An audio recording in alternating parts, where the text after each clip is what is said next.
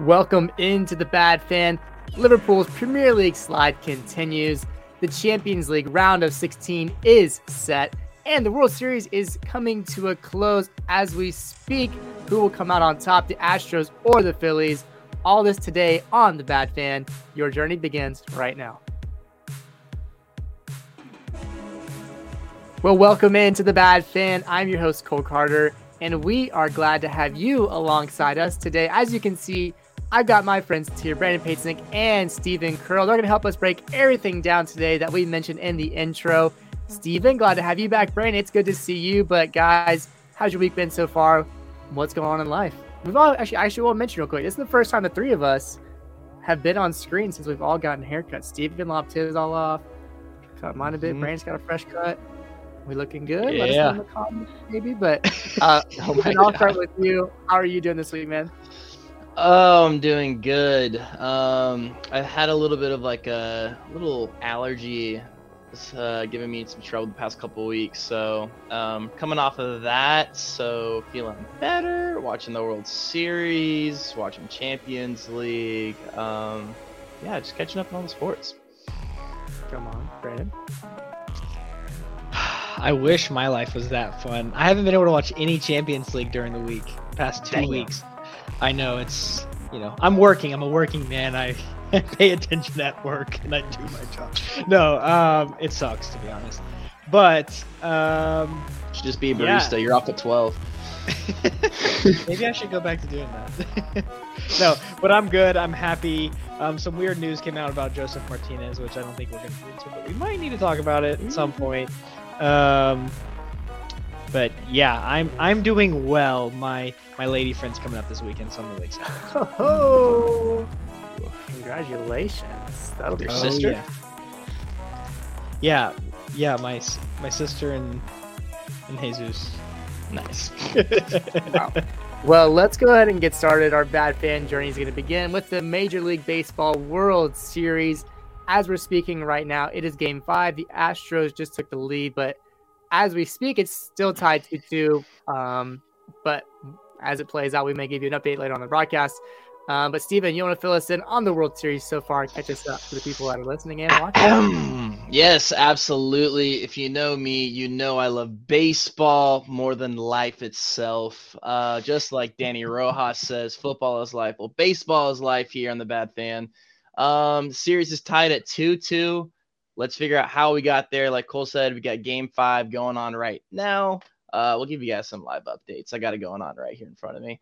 But yeah, let's break down Game 1. Kyle Tucker hit 2 home runs. His 2 dingers are not enough as Philly come back in dramatic fashion from 5-0 in Game 1 of the World Series to win it. They go on to win it in extra innings, actually 6-5. With JT Realmuto hitting an Oppo Taco home run to put them ahead in the 11th inning, I believe, and they hold on to win. Justin Verlander and Aaron Nola both giving up 5 earned runs apiece. Wow. If you're an ace, that's not what you want to do. Yes, so Philly win Game 1 in dramatic fashion. Game 2, Houston has a response, and its name is Framber Valdez. Framber Valdez goes on to the bump and goes 6 1/3 innings, just 1 earned run with 9 strikeouts, with Montero and Presley coming up at the back end of that Astros bullpen, shutting the door, winning the game 5-2. Yeah, Valdez only giving up 1 earned run. They also gave up an unearned run on an error. But yeah, so the Astros respond with winning Game 2. Phillies come out in Game 3, just absolutely, if you're a Phillies fan at Citizen Bank Ballpark in this game, it's probably the best game you've ever seen in your life. 7-0. Phillies hit, I think, 5 home runs. Harper, Alec Bohm, Brandon Marsh, Kyle Schwarber, and Rhys Hoskins all go yard off of one pitcher. The saddest man in the group, Lance McCullers, gives up every single home run. There was a talk on the broadcast, John Smoltz, of maybe McCullers was tipping his pitches, but it kind of seemed like a pitcher giving an excuse for a pitcher that was just, you could just feel bad for that guy over in Philadelphia. You're a loneliest man on the field in that moment. But yeah, giving up all those home runs. So the Phillies come out and win Game 3, and at this point, it's advantage Philly. They're at home. Philadelphia has not lost a home playoff game yet this season. And then the Astros do something that hasn't been done since 1956, doing a team combined no-hitter. That is insane. I can't believe that. It's insane. Yes, the Astros throw a no-hitter first time since 1956 by your household name. Of course, Don Larson of the 1956 New York Yankees. He actually threw a perfect game in that World Series against the Brooklyn Dodgers. A little fun fact to timestamp this event to tell you how rare it is and the last time it's happened. 1956, the Brooklyn Dodgers were comprised of players like Sandy Koufax, Pee Wee Reese, Don Zimmer, and Jackie Robinson. Don Larson spending a perfect game against those baseball greats. The New York Yankees would go on to win that perfect game, obviously, with Mickey Mantle hitting a 2-run home run. Another name, I don't know if you've heard it before. So that's pretty crazy. It's a piece of history, and the Phillies were on the wrong side of it just after hitting 5 home runs the night before, winning 7-0. So that's baseball. That's crazy. So anyways, Christian Javier, let's highlight the starting pitcher on that day. He literally goes 6 innings, 9 strikeouts, no earned runs. I think he just had 2 walks. And then after that, Brian Abreu from the Astros bullpen strikes out the side right after 6 no-hit innings. And then Presley and Montero close out the game. Shut it down, man. And this is the Astros. They have these weapons in the back end of their bullpen and at the front end of the games, and they're starting pitching. So that's where we finished right there. That's 2-2. Pretty dramatic games. Phillies winning it in extras in Houston, pretty wild, and then getting absolutely dominated at home. Couple takeaways from this series is I mentioned it at the top end. Justin Verlander and Aaron Nola have been kind of underwhelming. As of right now, Verlander's pitching a pretty good game, but Aaron Nola has given up 8 earned runs and 8 1/3 innings and comprised of 2 starts. That's not very good. Phillies kind of had this team of destiny thing going on right now. But, they can't really afford poor starting pitching. The Astros can. They have the better team, better starting pitching, better relief pitching. It's been a wild series. It's been a very good World Series. Everything I'd honestly hope for. You have the Goliath, you have the David, and I think the series is going to go 7. Have you guys been watching?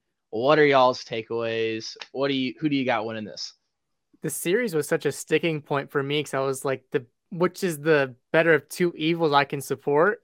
And the best conclusion I could just come to was that the NL East can beat the Astros again. The Nationals already did it. The Braves already did it. Now it's the Phillies' turn if they want to do it. And that was this conclusion I came to. So I'm going to root for the Phillies because I want to see the Astros lose once again in the World Series to an NL East team. But yeah, I mean, the no-hitter, I only watched brief portions of it. That was an incredible one. Yeah, the 7-0 bashing of Lance McCullers. That's crazy. I've been watching tonight as well, and it's been, Justin Verlander's looked pretty good. He gave up the 1 home run to Schwarber, who, again, just is so good at mashing. But it's been a good World Series. It's really it's giving you everything you want. You get the blowout win, you get the incredibly close games, you get history, literally, and extra innings. So it's delivered, 2 popular teams, and I have no complaints about this Fall Classic this year. Yeah, these are 2 teams that neither of us chose to be in the World Series, I don't think. Which, the Astros you could see making it, but the Phillies is just wow, right? Pretty much a Cinderella story, and they've had a good run towards the end of the season. Cole, what were you gonna say? I was gonna say they were the 3rd team that people would have guessed to come out of the East. Yeah, and they did, and the Mets that were projected to go first. Right, and then they beat the Braves, defending world champs, and just have been on an incredible run up until this point. And this game will probably go 7 from what it seems like. Also, one thing from the game yesterday, which was the no-hitter game, the Astros, it just sort of shows what they're capable of. And not that the Phillies aren't, but I think they scored 5 runs in 1 inning, and I think it was in the middle of the game. And that just sort of like shuts the game down, right? Their pitching is on. They can explode at any moment. And there's some questionable coaching calls, from the Phillies, but the Astros are clearly the better team, and it's theirs, I think, for the taking it if they want this World Series. Yeah, I couldn't have said it better myself. The Phillies giving it a good fight right now. As we're talking, Rafael Montero, the guy that isn't giving up anything, just entered the game for the Astros. Gosh, they're so good. I hope Philly wins. I hope they do. 88 win team, winning the World Series. That's insane. So they're a team of destiny, kind of like the Braves were last year. So I'm going for them. Hey. Rooting for history, rooting for just a good series like we've been talking about. But we'll see how it plays out, whether it ends on Saturday night or Sunday night. We'll keep you guys updated. But we're going to move on over the pond to the Premier League, talking some soccer, some football, depending on where you're from, and match week 14. This one, we're 14 weeks in, 14 games in, and the table's sort of wonky. Maybe your predictions weren't looking at Leicester being in the relegation zone, or Arsenal at the top of the league, or Liverpool being out of the title race at this point, sitting 9th place behind Fulham by 3 points. So the Premier League is certainly, like we've talked about, surprising people. It's surprising people all around. Teams are playing over, doing lots of things.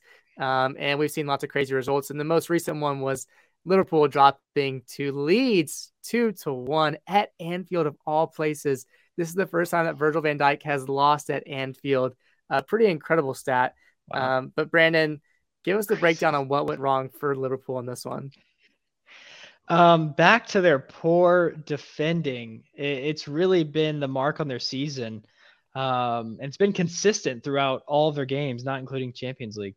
Rodrigo's gifted a goal off of a horrible back pass from Joe Gomez. I swear Rodrigo's only going to score a goal if it's handed to him on a silver platter, aka a penalty or a back pass from a defender, because he's not a goal scorer. But Mo Salah, hello, Ghost Boy, answers the phone finally and scores 10 minutes later to even it 1-1. And from there, it was just a crazy game. This was the Premier League game, back and forth. It was also very even, though. Chances were being created for Leeds. Chances were being created for Liverpool. It was really, really fun. Sort of had the energy of a Man City-Liverpool game. Yeah, Man City-Liverpool game. Like, it was that entertaining, and that much energy was going in. A lot of fun.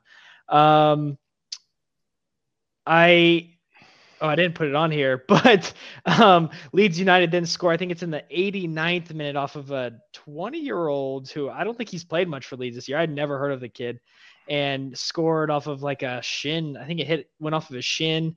Well taken goal. It was weird that the game had ended like that, but I had mentioned this in our last pod. Leeds, they would be up for this game. They could win this game, not easily, but they would have to go and give a perfect performance.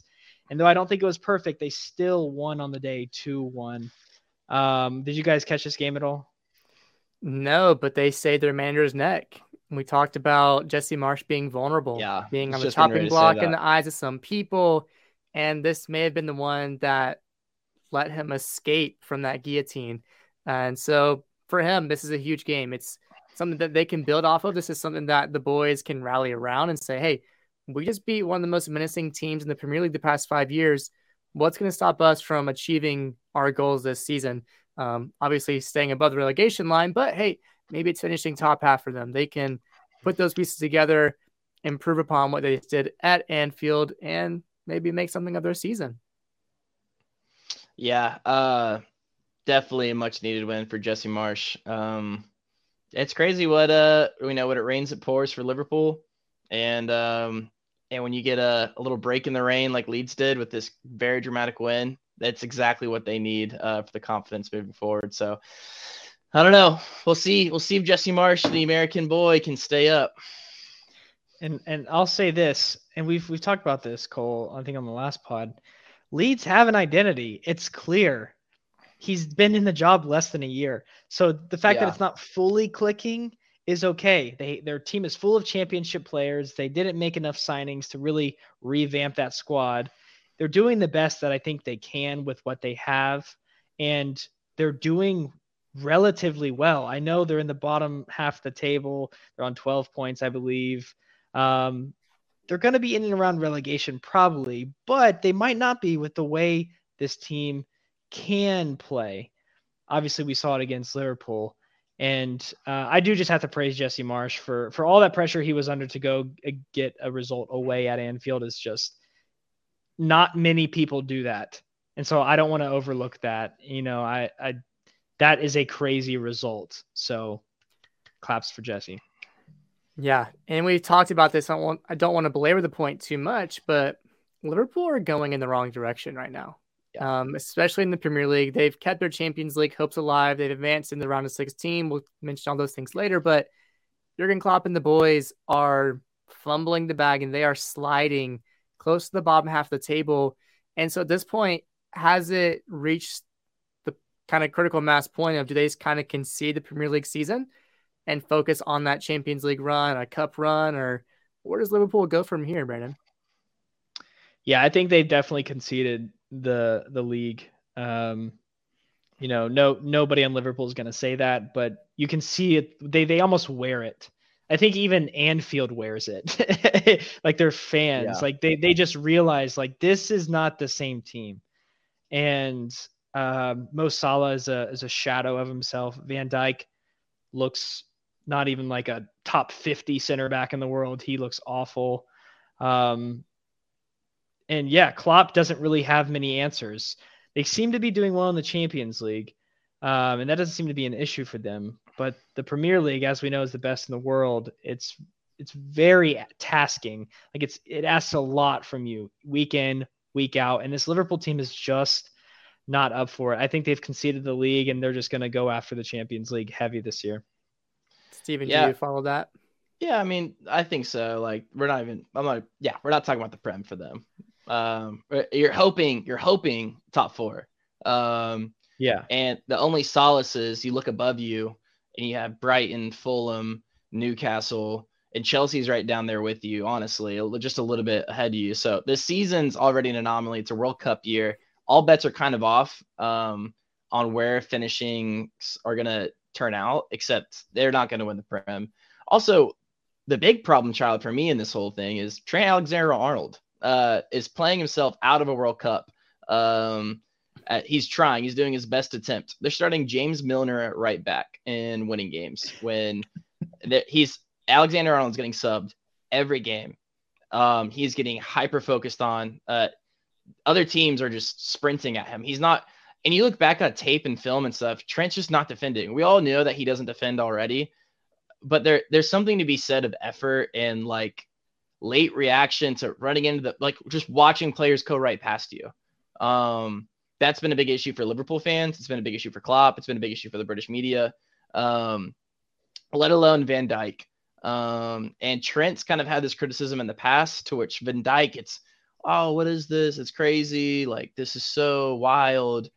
To whereas I would suggest maybe with Trent, like, love's kind of getting lost for this guy. And depending on how the season finishes, I mean, he might not be in Anfield next year. I don't know. Change of scenery for him, change of scenery for the team and whatnot. And I think this team will be buying in January. I think Liverpool will be buying in January, buying defenders. They got Nunes up top. They did that. Firmino honestly has been a godsend for them this season. Just he seems like the only player on the entire team that's really fighting it for the club. The effort that he puts in, he might not have the class like that he used to or the finishing, all that kind of stuff, but he's putting in a shift. But anyways, I digress. Liverpool, who knows? We're talking about them right now, and they could be Champions League winners come June. So for them, you got to be focusing on Champions League. And just like you said, just stop. You don't want to walk into Anfield and just feel it. You know, don't wear it. Compete in the Prem, finish as high as you can. Look at Manchester United. They're back in the top four. So it's not all doom and gloom. Finish in the top 4. It's going to be City this year. It's going to be either City or Arsenal. So it's not that big a deal. It is, but it isn't. It's not a big deal that you're not competing for the title, but you can't just get embarrassed by Nottingham Forest and Leeds back-to-back weeks. Yeah. Is Trent Alexander-Arnold in danger of becoming sort of like the next Dele Alli of right backs, where you have a meteoric rise to the national team, become such a popular young player and then fall out of favor and then potentially out of your starting 11 and then to another team? I'll say worse. Dele Alli had the luxury of there not being 50 million center attacking midfielders in England. There are so many right backs for England that Trent has so much competition already as it is. And I mean, you never know what's going through Southgate's head, so I can't speak for that. But I think it's a different situation in that of Dele Alli, he could play a bunch of different other positions or whatever. But yeah, the short answer is yes, he has the ability to be lost. And again, I'm curious on this summer transfer window, this next year coming up, if it's in his best interest for the national team just to go and play somewhere, change positions, maybe become a winger. Don't be a right back. Don't be a right wing back. Who knows? Yeah. I think he could definitely shift positions. And this is my last point. We can move on. But I don't know if you saw, but Chilwell got hurt. The England national team is basically out of right backs. Really?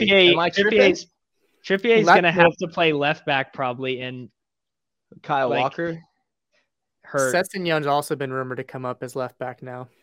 Yeah. What? So Southgate might be forced to bring Trent back onto the team for the World Cup. Hey, it's coming home, England. Don't worry. His position is so unique because with Liverpool and such a dominating team, like he almost plays midfield for them. He's not playing. He's not a defender. He's not. Even though on the team sheet he's a right back or right wing back, whatever you want to call him. He's not. He's a midfielder. So I think it's tough to expect him to play defense like that, even though it's not an excuse. But to play defense like a Aaron Wan-Bissaka or somebody, like you're not going to get that from Trent. But yeah, I think the effort's lacking, and if he keeps letting his skill and what he thinks he is go to his head, which he definitely could. Yeah, I would just learn from Dele Alli's mistakes and keep working hard and do your best. I also think Trent Alexander-Arnold is still one of the best right backs in the world. Right backs. Reece James is good to go, right? No, I think he did something in his knee earlier this season. Damn. Yeah, no, they're out. He'll get called up. It's going to be interesting. World Cup is only 3 weeks away at this point. So the clock is ticking. We're running out of time for these players to get healthy. And there's been a long list of them that are getting hurt in the Champions League break and recent Premier League games. So it'll be interesting to see who is even fit to play in this Winter World Cup for the first time ever in history. Brandon had a bad weekend. Newcastle, they thrashed Aston Villa 4-0. Callum Wilson potentially looking to squeak his way into the World Cup starting 11 or just even the bench. He's got 2 goals, and Miguel Almiron stays hot. This guy has scored 7 goals in 7 games. Just incredible. His goals are not just like, cheap little ones. They look great.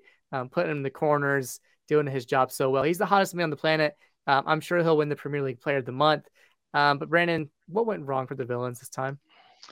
I only watched about 60 minutes of the game. I was with my family this weekend up in Northern Ohio, but the first half was very even. It was like a basketball game. Like there would be a long ball, and then somehow Newcastle would be in behind, and then it would bounce back the other way, and Villa were in behind, about to create chances and maybe score. But Villa did not come out the second half the same team as they play, as they were the first half. They looked awful. And Newcastle, being the team that they are and they have been all season, created chances, scored them. Like you said, Callum Wilson had 2. Gareth Southgate was there that day, and I think he will be taking Callum Wilson to the World Cup, believe it or not. It's crazy to believe. It's crazy to think that Callum Wilson, that's crazy. A lot of English fans rate highly, by the way, very highly, which is interesting, the English bias, but think he will be the second man in Qatar for England. which I don't know if I agree with that or would want that. But sometimes, especially with a Winter World Cup, you might need to play the hot hand. Whether that sees Ivan Toney not make the team, Tammy Abraham not make the team, rest in peace. Neither of them might. Dead. Rashford might be the third striker. Who knows what at this point, right? Winger, who knows yeah, what Gareth is going to do? But that's just the talks. And then Miggy, man, what a freaking player, dude. He might have goal of the year. He's definitely the player of the month. I know they're voting right now or trying to figure it out. He's amazing. From a Villa perspective, and I'll stop talking. Thank God Unai Emery is in this week. We play Manchester United this weekend. Thank God he's in, figuring out this team and turning this ship around. We're going to be shooting up the table here soon, so get ready for it. I'm very hopeful. Did you see the thing with taking so long for him to get his work visa? Yeah, I didn't know why. It's because of this whole Brexit thing. They literally he's been there and he hasn't coached yet. They're waiting for his work visa for him to go to do trainings, which is absolutely insane. Yeah, he was officially announced yesterday. Yeah. But has been working with them all week. So yeah. I don't know. It's been a weird thing, but he's here now. He's gotten it all settled, so he's here. We're ready. Speaking of Miggy, could you imagine spending 100 million pounds on Jack Grealish and then have him make fun of Miguel Almiron and then Miggy then go become the player of the month? I couldn't imagine doing that. I could not imagine that happening. But we talked about, Newcastle, they're going to potentially find themselves in the Champions League spot if they don't stop messing around. People are going to find out what they're really about coming down sooner or later. So crazy. But Graham Potter, he went back to Brighton to a not so warm welcome. Many people giving him boos and jeering him. And people thought, Graham Potter's got Chelsea. He'll be fine. But really, it did not end well for him. His return home ended by a 4-1 walloping by Brighton. And Brighton just came out hot, straight out the gates, looking way better, looking more like a complete team. And Brandon, they had some good chances within the first 5 minutes and even getting a goal early on. Yeah, 3 chances immediately in the game. One of them turning into the goal within the first 5 minutes. They looked hot. They looked ready, man. It's like they had something to prove, and they definitely proved it. The second goal comes from an own goal. It was a forced own goal. Their third goal, another own goal as well, but it was from a great pattern of play. And Chelsea did score in the second half in the 48th minute, so right after halftime. Had some more chances throughout the game, but didn't take them, obviously. And Brighton eventually got their fourth goal in the 92nd minute, winning 4-1. I don't think anybody saw this coming. Yeah, and even with the 2 own goals, it's still they deserve the win. They were going to win regardless of the own goals. Yeah, Brighton looking like they belong. They aren't going to drop off the face of the earth without Graham Potter. I mean, they've had some weeks now, but they've sustained what they accomplished early on this season. So at this point, you're approaching the midway point in a couple of weeks. What can you do to encourage the players to continue to fight for that, European spot? I'm sure they can get it done. They're going to have a lot of competition, like we just mentioned with Newcastle. Liverpool, obviously, they're going to want their spot back in those European spots. So it's going to be an amazing season to watch the Premier League. It's only going to get better as we get closer to the end of the season, but it's been fun to see this first half, what these teams are doing to each other, the upsets. The competition really has felt pretty even. The parity in the league is probably at its best point ever. There's not even a big separation at the top of the table right now. So Brighton doing their part to bring everyone together, cheering against Chelsea, which, sometimes the Tottenham boys can be easy to do. But Brandon, anything else, or Steven, anything else from this one that we might need to know about Brighton moving forward? Trossard's good. 7 goals in the season. Another one of those guys just popping up, playing big for his club. World Cup year. This is just, like you said, it's the perfect year for the table just to be insane. City losing to Liverpool, a bad Liverpool team. City tying with Newcastle. Leeds beating Liverpool. Chelsea losing. It's just all of these teams have hope. And it's the hope that kills you. but it's the Mitrovic goals that puts you in the top half of the table. So it's great. It is. I love it. It's fantastic. It's the best. I care about Tottenham, but it's just I've never enjoyed the Premier League more in my life as a neutral. I can just turn on a game and watch Chelsea versus Nottingham Forest. I don't know what's gonna happen. Yeah. I mean, awesome. Nottingham just took off lit. Like that's amazing. So hopefully there's no like 9-0 games with Southampton this year, but it's been a great year so far. Yeah. Brandon, is there any consolation for you watching the Chelsea game? I see what you're trying to say. Yeah, Chelsea's kits were absolutely gorgeous. Yeah. I sent these to Cole a couple weeks back when they first released them. It's like a new take on their like sort of they had these black kits with these orange collars. Was it 2 years ago? I want to say they're like their Halloween, October spooky kits, but they wore them all year for Champions League, I think. These are just like an alternate take on that. These like beautiful beige kits. Oh man.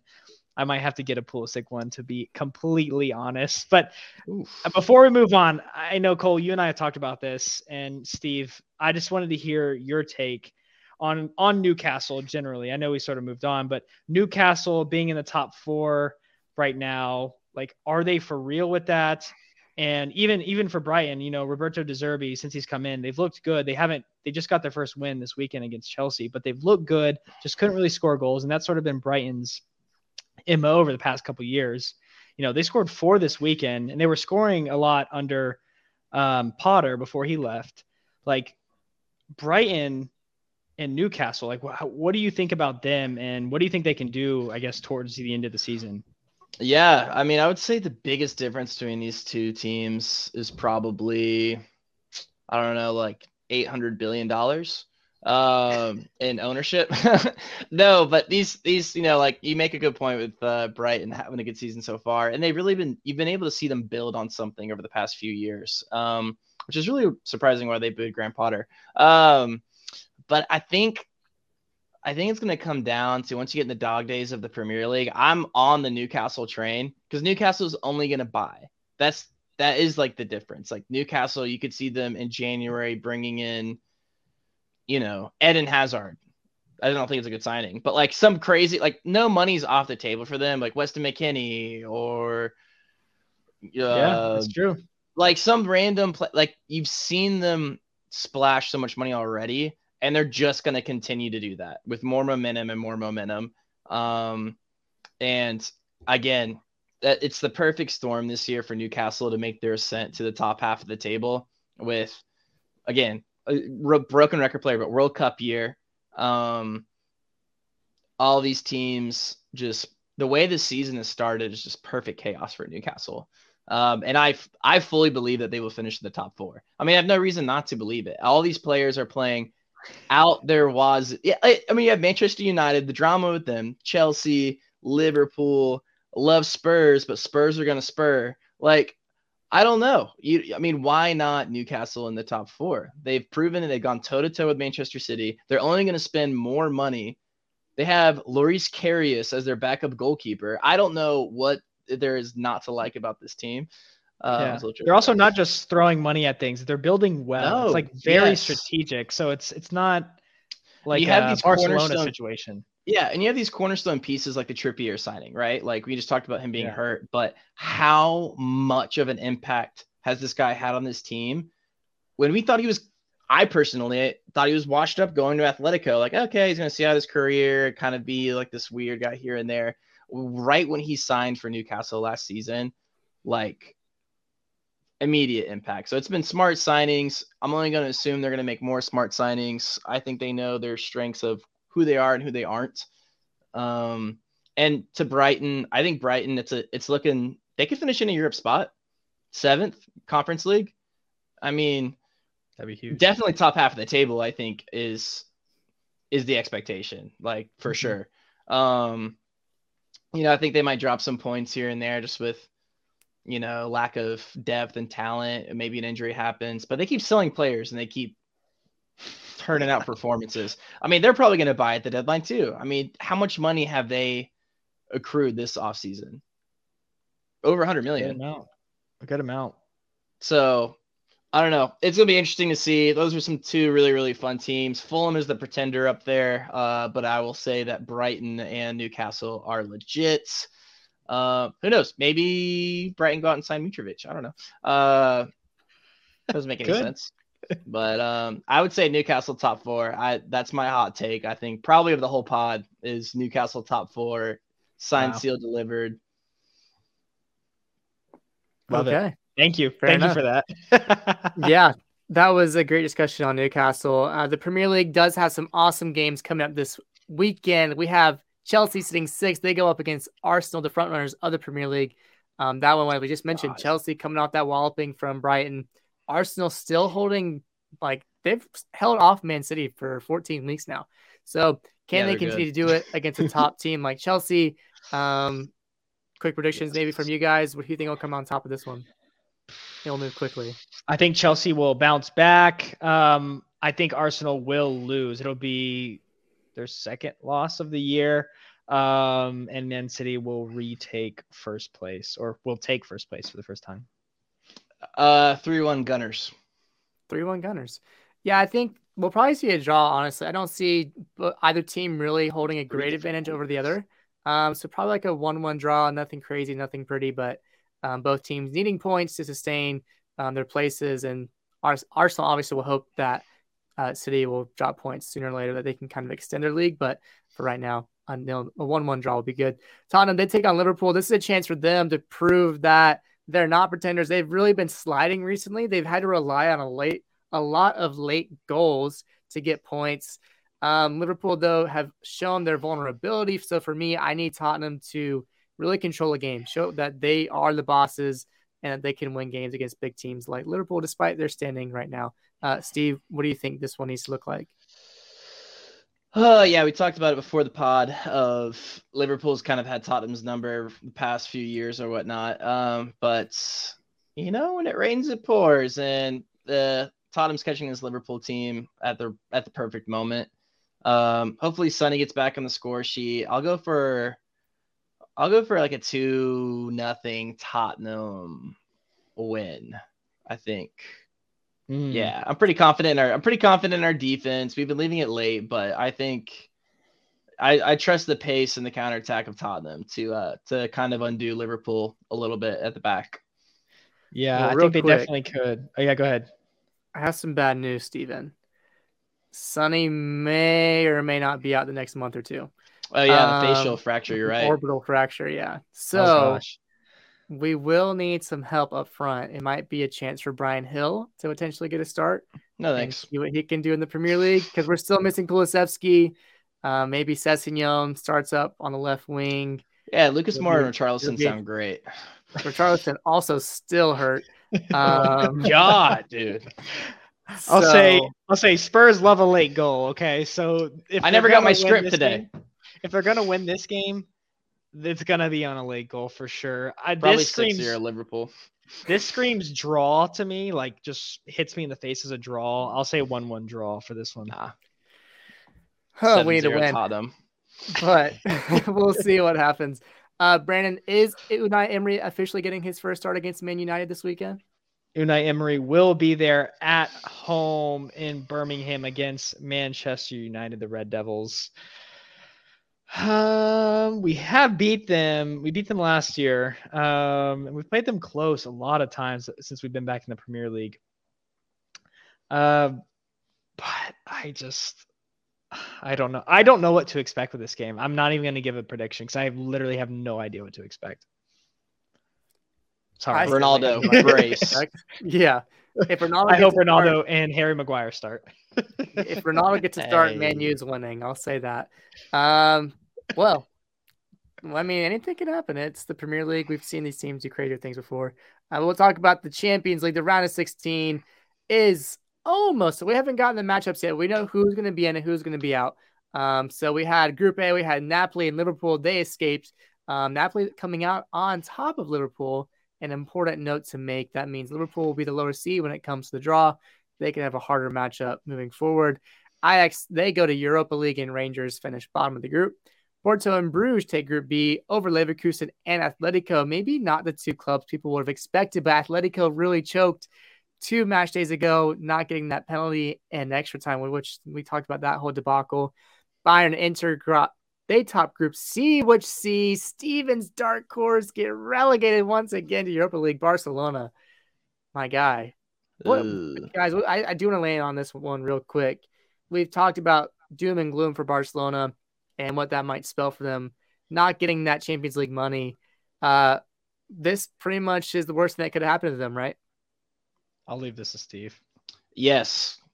Well, no. I guess you could say they could have been bottom, but you could have been bottom, but it's not good. God forbid you might have to start selling your assets that you don't want to sell. Your Pedris, your Gavis, your Fatis, which aren't the guys you want to sell. Those are not the guys you want to sell, but that's the rumors that I'm seeing out there that it's not good. Have the talent, on paper, but they just don't put it together. And you look at this Barcelona from last year, I think they made it through the group, I'm pretty sure. Maybe not. I think it might have been a Europa League exit as well. They went to Europa League again. But it's the same. Well, point being the same thing. What's changed from this Barcelona team to the last Barcelona team? Well, a lot of money spent, a lot of players in, same results.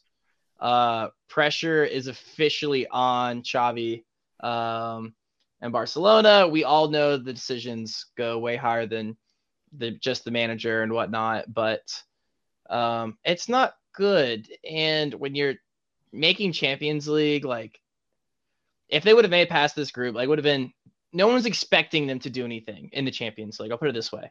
No one was expecting them to do anything in Champions League, but they were expecting them to get out of the group. That was kind of the expectation, get that influx of money. And I think all would have been forgiven if they exited in their knockout stages. But that didn't happen. Maybe if they win La Liga and if they win Europa League, all is forgiven. I don't know how their financial situation, maybe they'll pull some more levers and bring in Leroy Sané and sell their firstborn child to, I don't know who for a striker. Maybe Ronaldinho can come out of retirement. But it's not looking good for Barcelona. I struck out on this pick for sure. But hey, I'll say this. They were top of La Liga just like a week or two ago. So they can bounce back. Just won't be bouncing back financially in Champions League, which that's what matters. Yeah, just so you guys know, the financial disparity between Europa League and Champions League is like leagues apart. You get like 30 million or something close to that for winning the Europa League. You get like 30 million just to progress to the next round in Champions League.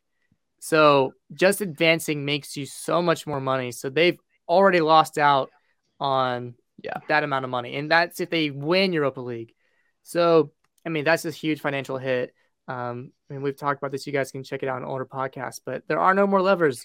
You can't really do a whole lot more. It's going to take something creative, something new beyond that to figure out how to sustain your club.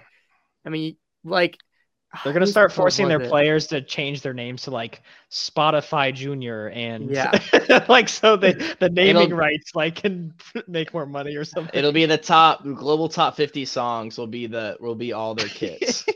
Right. Taylor Swift's new album is going to be on the back of their jerseys.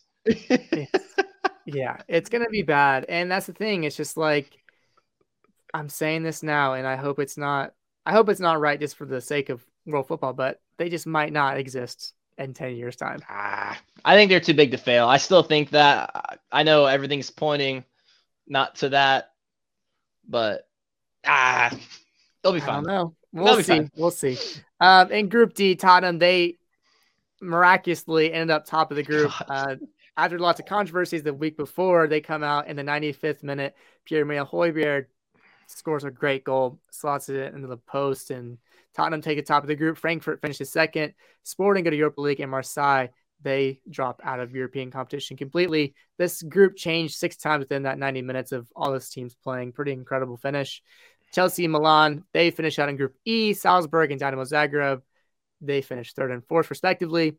Madrid and Leipzig finished 1st and 2nd. In Group F, Shakhtar finished 3rd, and Celtic drop out of European competition. Man City expected to win, and they did. Are they en route? Are they en route to a Champions League final this year, guys? They should be. They should be, but I don't think they will be. Yeah, I don't think they will. I think it's the story of old. Best team. That's why we love Champions League. I don't think they're going to get it done. Fair enough. And then, yeah, Sevilla, they finished third there in Europa. Copenhagen's out. Benfica first. PSG second because PSG was time wasting. Benfica go and score their 6 goals a game. They finished top of the group, which is huge news for PSG. They'll have to have a big opponent to play. Juventus, once again, they drop out of the Champions League and the Europa League. And Maccabi Haifa, they drop out of European competition. So that's how the groups finished. That was a real kind of quick run through of it. But biggest shockers on who's through or who's out from you guys. We talked about Barcelona, but anything else that stands out to you guys? Yeah, I'll give my points first. I think Napoli winning Group A. No one saw Napoli doing this. I think if you were to bet money before, then you probably would have said Liverpool Ajax. But Napoli doing it in beautiful fashion too. I mean, they didn't just win the league or win their group. They won their group, if you know what I mean. They're very fun. I would like to see them keep it up when we go into the knockout stages. My dark horse, Inter, sort of knocked out Steven's dark horse in Group C. So we'll see what they can do. So that's just sort of fun. I want to throw that in there. But I do think the Porto Bruges, Porto's always been in it and always been in the mix.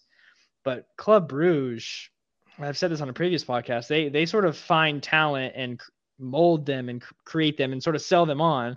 That's sort of their MO and their engine. But to make it to the knockout stage in Champions League, are you kidding me? And not only that, but removing Leverkusen and Atletico Madrid, that is crazy. I know, Steve, you want to talk about this, but Atletico Madrid not making Europa League. They're out of Champions League and Europa League at the bottom of Group B. Wow, that's probably the one that stands out to me the most. And Benfica winning the last group. So that's crazy. Yeah, Atletico not being in it, and I think right now in La Liga they sit out of the top 5. But Diego Simeone is Jesus Christ to the fans and the ownership of Atletico, literally. So I think he's fine, which is so weird, but that's huge. I mean, this guy Barcelona's in Europa League, and if it weren't for all the financial implications, yeah, it's subpar for Barcelona, but Atletico Madrid, come on. Simeone has not gotten it done in Europe. He won the league 3-4 years ago, La Liga, but this is the highest paid coach in 2 years ago in world football. In world football, he is paid the most. And you have to look at it and go, why? Is it because he jumps and fist pumps on the sideline and talks trash to opponent players or something? I don't get it. He wins La Liga, cool, right? Awesome. But he's not going to finals, semifinals of the Champions League. He makes fun of Ronaldo when he's back at Juventus, right? And then gets knocked out. So, I don't know. That's a big one for me. Maybe they'll start to, smell the roses over in Atletico Madrid. Yeah, Napoli finishing top, same thing. Tottenham, dude. Tottenham had the easiest group out of Champions League, and they almost found themselves not advancing. We in the Højbjerg goal was great. It was on a counterattack. It was 3v1, and then it went from open play to a very impressive, difficult finish and a great goal. But Tottenham, dude, I don't know. I'm curious. Brandon, you said semifinals for the Spurs to start the year. I just don't know what this team's going to do. Yeah. We look so bad for 60 minutes. To where if we went up against a Bayern Munich, I don't think I would turn the TV on in the draw. But luckily we finished first, so we won't. But yeah, I would say Atletico missing out, the whole Barcelona thing. Juventus, that's another one actually. Juventus is Allegri out. Yeah, Allegri, rumors with McKennie being sold. I kind of touched on McKennie's actually rumored to Tottenham. That's been a rumor in the past too. But Juventus, this is a team that is going to finish probably outside, maybe potentially outside of Champions League this year in Serie A. They are not looking good. This is not good for Juventus either. They're not in financial crisis like Barcelona, but for the old lady, this is not up to standard for that club right now. So I'm actually curious of what they do in the transfer market come January and if Allegri is even going to be in charge by then. So Who would Pochettino's first signing be at Juventus, Steven? oh my God. Probably Dele Alli, dude. He'd probably get sacked in 6 months. Yeah, no, I think Juventus has got to be a big one. They are just not the team that anyone expected them to be. They've not looked. I mean, I see it on Reddit that people call Allegri a football terrorist. He just does not play beautiful football. Him and Mourinho are those two people that are tagged in that. But yeah, it's just That's funny. what is going on in Turin? It's not pretty. It's, they're just dragging and not playing good football at all. But Tottenham at the end of the day, for me, is the one that I just keep my eye on because they are getting the job done. And it's, they have a lot of injuries. It's, taking away some of that creative ability. But again, they got the job done in the group. They're going to hope for a good round of 16 draw and potentially come back healthy after the World Cup and see what they can do. Maybe that's part of the plan with Conte. I don't know.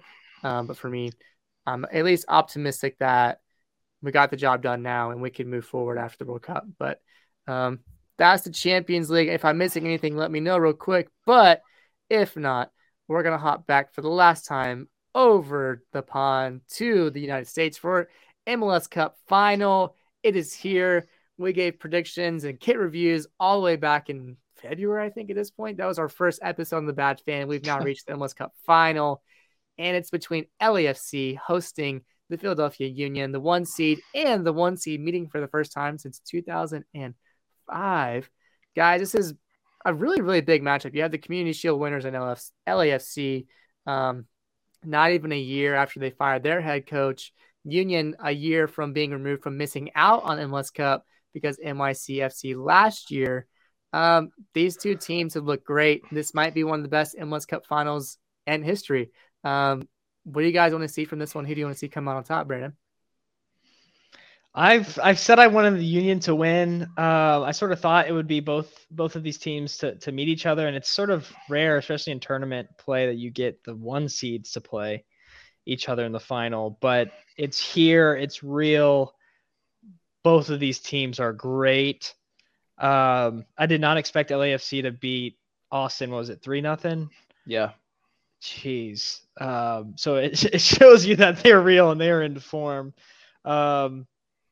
Philadelphia even won. Shoot, what was it? 3-1 against NYC. 3-1. Yeah, and it was all just like back to back to back in the second half. It was amazing. I watched that game. I still think Union can win it. Definitely, they have the team to do it. They're resilient, and I'll stick with the Union. But it could definitely be the best MLS final yet.